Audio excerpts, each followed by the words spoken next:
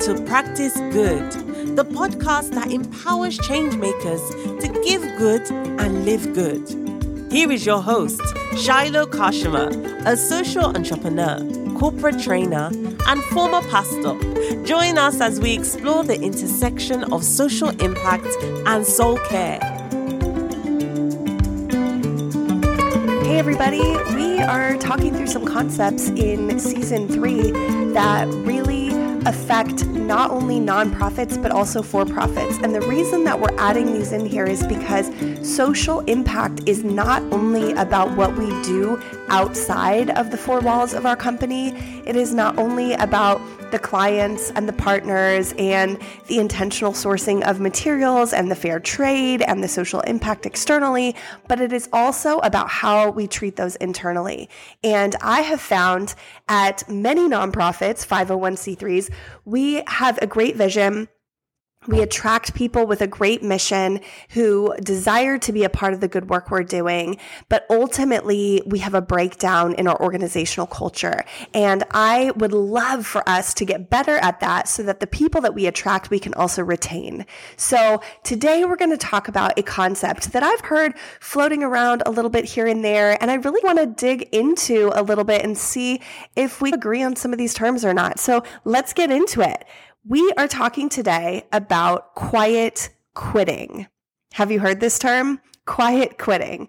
It's a new kind of term that's been floating around the past couple of years, and the overall kind of intention behind it is that it's the problem of the employee. It's the employee slacking off, only doing minimally what they could, kind of being psychologically disconnected, and really not engaging in some customary kind of what they call citizenship behaviors. Some things about just going above and beyond, having a passion for the company, doing more than the bare minimum, engaging with your coworkers, and putting in more time if needed than is asked sometimes. And so I just wanted to talk about this phrase because as I'm processing it, I have a few questions. I have a few concerns. The language here of quiet quitting really focuses on the employee as the point of wrongdoing. And would you agree with this? That's, I guess, my question. When we are looking at creating a better world, and we're seeing that really no one comes into a company or an organization or a nonprofit or a social enterprise or a for-profit or whatever it may be, government entity, wanting to quiet quit in the beginning. It never is something people choose. It's something that happens over time. And if it happens over time, our question should be, why is it happening? When is it happening? And what is the causation of this? Or is there any positive correlation between something else? So I just want to dig into this. I was reading one definition of this from Investopia.com, and they said, quiet quitting is doing the minimum requirements of one's job and putting in no more effort, time, or enthusiasm than absolutely necessary. And when you think about it, when you start a new job or you get hired somewhere, you always are extra excited. Let's just talk about the enthusiasm piece right there, right? There's a psychological connection. You're coming in hopeful. You're wanting to either do the task well or be a part of a bigger purpose and vision. And it comes with coming into a company with hope, right? And it ends up over time, or not at all, coming to the point of quiet quitting. Not everyone quiet quits. So why do some and why not others? What does it come down to? And I think it comes down to a few things. Number one, our work environment becomes toxic. Maybe there's some psychological manipulation. Maybe there's some oppression. Maybe there is a lack of equity or diversity and inclusion. Maybe you feel like your voice isn't being heard. Maybe there's comments that are said under the table that you feel like you can't really address or say anything because you're at risk of losing your job. When the work environment becomes toxic, or there becomes gossip or chattiness behind people's backs, or work meetings become endless or disrespectful, I think people start to disengage, right?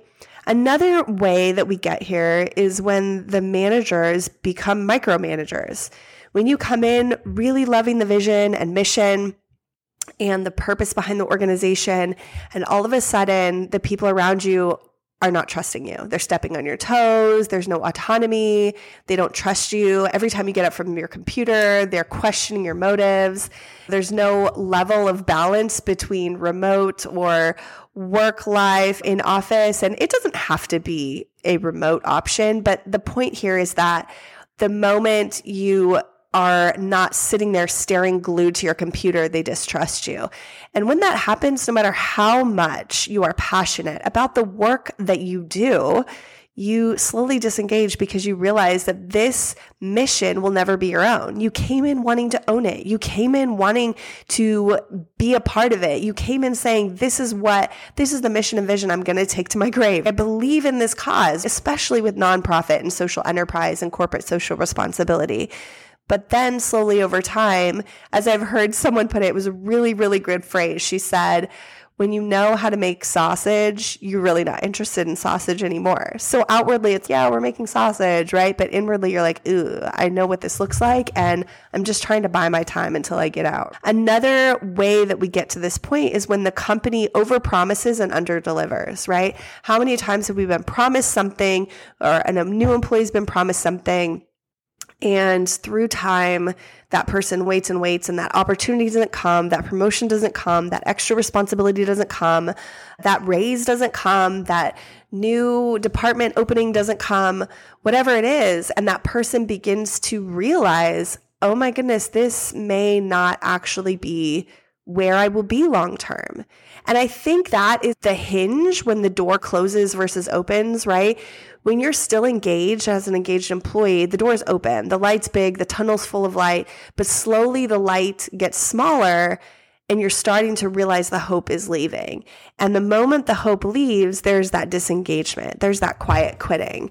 And this is a problem more, I would say, for the employer. Now, I know that's open for discussion, and a lot of people would argue with me. No, this is a problem, the employee's problem. They need to get their act together, all those things. But I really, truly believe that all of these things don't happen. Quiet quitting doesn't happen when you have great management. Quiet quitting doesn't happen when you have a great organizational culture. Quiet quitting doesn't happen the day that you begin a new job. So it comes with something, right? Another way that it comes is when an employer begins to realize that either this is no longer a long-term position for me, or maybe they're stuck in the pay, right? Maybe you're overpaid or you're paid high, so you can't find another position to go to. And so let me just buy my time because I need this for my family, but you disengage because you really feel like, first and foremost, the company and the leadership ahead of you has disengaged in your well-being. And I think that's where the buck stops, right? That's where we stop and go, where does this start? Where does this start? When we no longer see the vision because whatever inner workings that we've been a part of, we no longer can sign up for, whether it's ethical, whether it's moral, whether it's organizational culture, all of those things. But I would argue that quiet quitting is not the responsibility of the employee. It is first caused by management and leadership. And I think we should rephrase, maybe rebrand, right? Instead of call it quiet quitting, which kind of implies the focus and the blame on the employee, let's call it leading by using, right? Using someone as a means to an end, or abandoning responsibility, right? As a leader, or positional leadership without care or influence. All of these things focus on the actual problem. And what I have found is that the term quiet quitting doesn't offend me as a leader and doesn't anger me as a leader because I don't feel like I have that. I don't feel like my employees quiet quit. And if I see someone disengaging or pulling out, I feel like it's my job to humble myself and go learn a little bit, ask what's going on, show a safe space, exemplify a safe enough space to where they can provide information and feedback to me so I can learn and I can grow and I can create an environment that's engaging to them. So this is not offensive to me. But what I'm wondering, is this term quiet quitting offensive only to leaders who are actually seeing it happen in their workforce, and to leaders who are choosing to not engage in what is actually causing the problem. And when we choose not to engage in that, we just engage in blame, right? Gallup poll says that 50% of the workforce in America is currently quiet quitting. I think that was in 2022. That is huge. That is huge. What are we going to do when half of the workforce is quiet quitting? What does that even mean? And I think we need to look at the correlation between this term, quiet quitting, which is newer, with an old term, which is disengaged employees, or actively disengaged, or still engaged, or slightly unengaged. There's so much on that spectrum, right? And when we look up statistics by Gallup as well, in 2022, they said 32% of the workforce is still engaged, which public service announcement, like, that is not great. Only 32% of the workforce is still engaged. That is like 68% is not engaged. That is huge. And then we have 18% that's actively disengaged. This means that most of their work needs are unmet. And not only are they disengaged, but they are actively spreading their dissatisfaction around the workplace. Now, that is pretty rough. And I actually have had some employees like that, and I've had to communicate with them because there's some things I couldn't change in the organization. And I knew they weren't great and I knew they were unhealthy, but I had to sit down with people and say, hey, this is the way it can be. I wish I could change this for you. But as of right now, this obstacle, this challenge, this people, this group of people, this whatever is going on that you're frustrated with is not changing. And I need you to make a choice for your happiness. Can you accept this workplace and find joy here in the midst of that challenge still being here?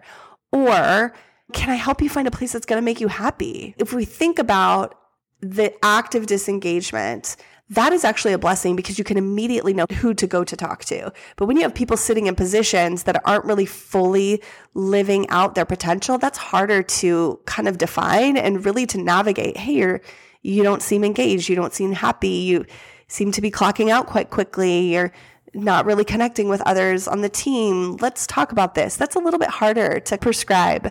But Gallup poll says that there's several things related to this decline in engagement. And number one is clarity of expectations. People are not really on the same page with their employers about the expectations of their position or their role. A lot of companies shift and move roles and overwork some people while underworking others, and the workload isn't balanced. Some people have extra KPIs on their workload and they're, wait, why am I responsible for the majority of this, but getting paid the same amount as everybody else? Another relation to the decline is there's a decline in opportunities and the ability to learn and grow. Anytime someone feels like, wow, I've kind of hit my peak here, I don't really know what's next for me, they begin to start to look for promotions elsewhere. And they hold their spot because they're wise. People don't quit without another job, right? That's just smart. That's just microeconomics. And they hold their spot until they can find other opportunities and grow. Another reason for this decline is not feeling cared about, right? When the work environment becomes one where you realize that I think I mentioned it before, you're just a means to an end, people begin to know, they realize that and they disconnect. Another reason, number 4, a relation to this decline is also a connection to the organization's mission and purpose. Now, I know we talk about social impact, so a lot of our mission and purpose is exactly what brings people to us, right? But it's not what keeps people. But for some people, it keeps them for a very long time, even in the midst of disorganization and chaos and a toxic work culture. But if we truly want to make a social impact, we have to do it more than just outside the walls of our building. Harvard Business Review posed this question: is quiet quitting worse than the real thing? And I have a few thoughts on that. I want to say no and yes.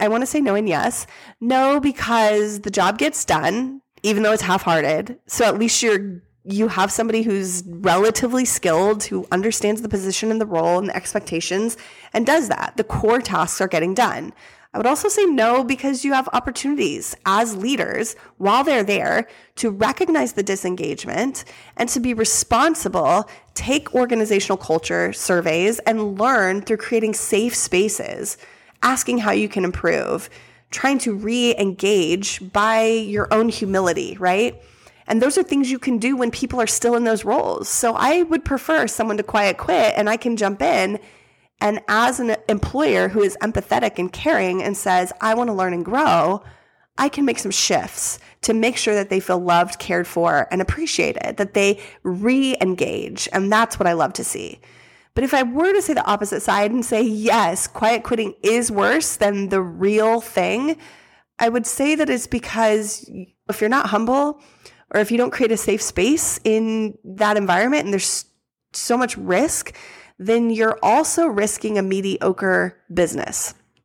If people feel like the risk to actually tell you the truth is too high for them and they will be quiet instead, then absolutely this is worse than really quitting, because you are going to continue to have people who are disengaged, who never tell you the truth, and who are, whether they're actively disengaging or quietly disengaging, you're not going to know, which spreads. It spreads through toxic conversations, body language, and ultimately they'll leave and you'll never end up truly knowing why. And that's a disservice to you. So yes and no is my answer to that.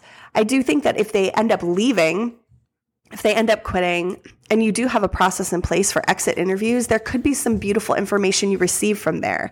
But I'm a firm believer that all feedback is good feedback.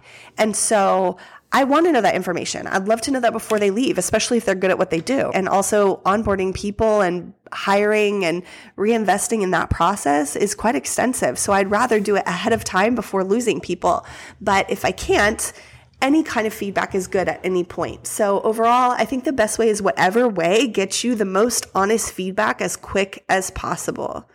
Harvard Business Review also says that being willing to go beyond the call of duty is a critical competitive advantage.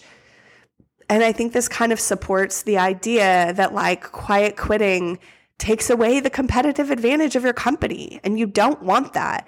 And I get it. That's why we start companies with friends and people and volunteers that are passionate about the work we do. And the moment we get to a place where people don't really own that and they're not really seeing it for themselves, we lose something. We lose speed, we lose momentum, we lose funding, we lose all these things. So it is very important. But I guess my argument is that as long as I'm a leader that takes responsibility, that says, I want to know, I want to hear, I want your feedback, I want to learn, quiet quitting isn't all that bad, because you actually can rebrand it and say, you know what? I don't have people quiet quitting, but maybe I have taken a sidestep and I've abandoned responsibility for a season, and I get to get right back on the horse and I get to own what is mine, and I get to shift some things in order to shift the environment for them and better care for them and their families. It's funny. There is some word out on the street, word on the street, guys, word on the street. I'm just kidding. That talks about another term called quiet firing. Have you guys heard of this? I think it's quite funny because initially when I heard of this, I was like, okay, this must be when employees who quietly quit and then they all really quit at some point when they find other positions, never really fully tell why they left. So even in exit interviews, even when they leave, they all find other reasons to say, oh, I moved, I got a promotion, oh, I need to work from home because of this, oh, I have a family emergency, whatever these may be. I would have considered quiet firing, right? Like you're quiet firing your boss. I'm going to quiet quit and I'm going to quiet fire my boss. And that makes sense to me. Like you're doing this because you're protecting your recommendations, you're protecting your season, and you know that giving honest feedback is not safe, is too risky. But that is actually not what quiet firing is. And I think it's interesting because I think quiet firing can also be considered constructive discharge, which people have done intentionally, bosses have done intentionally, but I would also argue and say they've done it intentionally and unintentionally. There we go. Those are the words I'm looking for. But when they refer to these terms, they refer to them as intentionally coming from an employer or manager who basically neglects intentionally caring for their employees. So they divest time, resources, opportunities, they neglect feedback, they deny raises, and they do certain things to encourage those employees that have quietly quit to now leave, right? To be fired. This is an article actually from Bloomberg.com, and they talk about how it's very intentional. And I have seen that. I've seen it happen intentionally, but I have also seen that quiet quitting first starts when employers are already doing these things unintentionally, when they're not thinking about it. In fact, I was just watching CNN today, and there was a woman on there. Man, I wish I would have got her name, but she was recorded by an employee on a Zoom call. And basically someone said, how are we supposed to be engaged in our work if you're taking away our bonuses?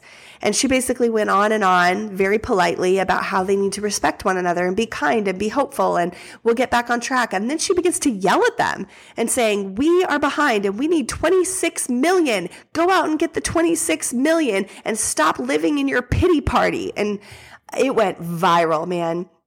And I began to think, you have already divested in your resources, your opportunities, your raises for your people, and you're wondering why people are literally telling you on a meeting, we are about to quiet quit you. Like this is unengaging to us. And it's funny because CNN watched it and then they pulled it aside and they go, we actually looked up her salary. She makes $5 million. $5 million. $5 million. And she's taking away their raises and telling them to not have a pity party. And I just thought that's interesting that employees are now knowing that it's going viral. And I think we set ourselves up for this as leaders. We wonder why people are quiet quitting. We get mad at them, but it's always something that we get to own as leaders. I'm a firm believer that the buck stops at the leader, right? Everything comes back to the leader, right? People are going to get their own promotions, get their own pay increases, get a healthier work organizational culture if you're not going to do it for them there. In fact, I know people who've literally gone to their teams and said, this year, I'm getting my own promotion and I'm getting my own raise, whether it's here or somewhere else. And that lasted a whole year and that team did nothing. And the person went out and found their own raise and found their own promotion. And it's like, that was the kindest thing that person could have done to say that out loud. And even though we're talking about quiet quitting and most people aren't doing that, I think this whole concept has been shifted and skewed to look at the employee as the negative one, when in reality, it's all on leadership, leadership, leadership. Does that make sense? The LA Times put out an article that was talking about Arianna Huffington, a chief executive of Thrive Global, saying in a LinkedIn essay that quiet quitting isn't just about quitting on a job, it's a step towards quitting at life. And I just can't help to laugh about this because I completely disagree. I feel like this is a comment made by an executive who's in a place where they've experienced quiet quitting in their company and they refuse to look themselves in the mirror. The reality is that a lot of people I've seen quiet quitting are quiet quitting because they're buying time before they can find a place that they really believe in for their next step.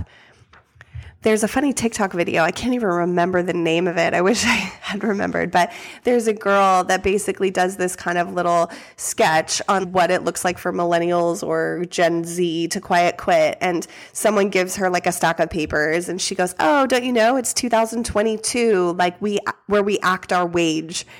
And I just can't help to laugh because I'm like, where we act our wage, like what a funny play on words. But also the reality is, even in this message, we really need to understand that like where we act our wage is pointing to the problem. Are people underpaid and being asked to perform more than the work that they're given?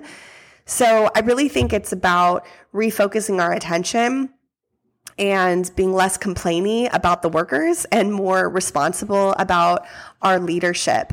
I was reading an article in the South Morning China Post that talked about this phrase that is similar, and they're paralleling this to the idea of quiet quitting, called lying flat. And lying flat is basically where employees are basically saying, there are many things that are just not worth my attention or my energy.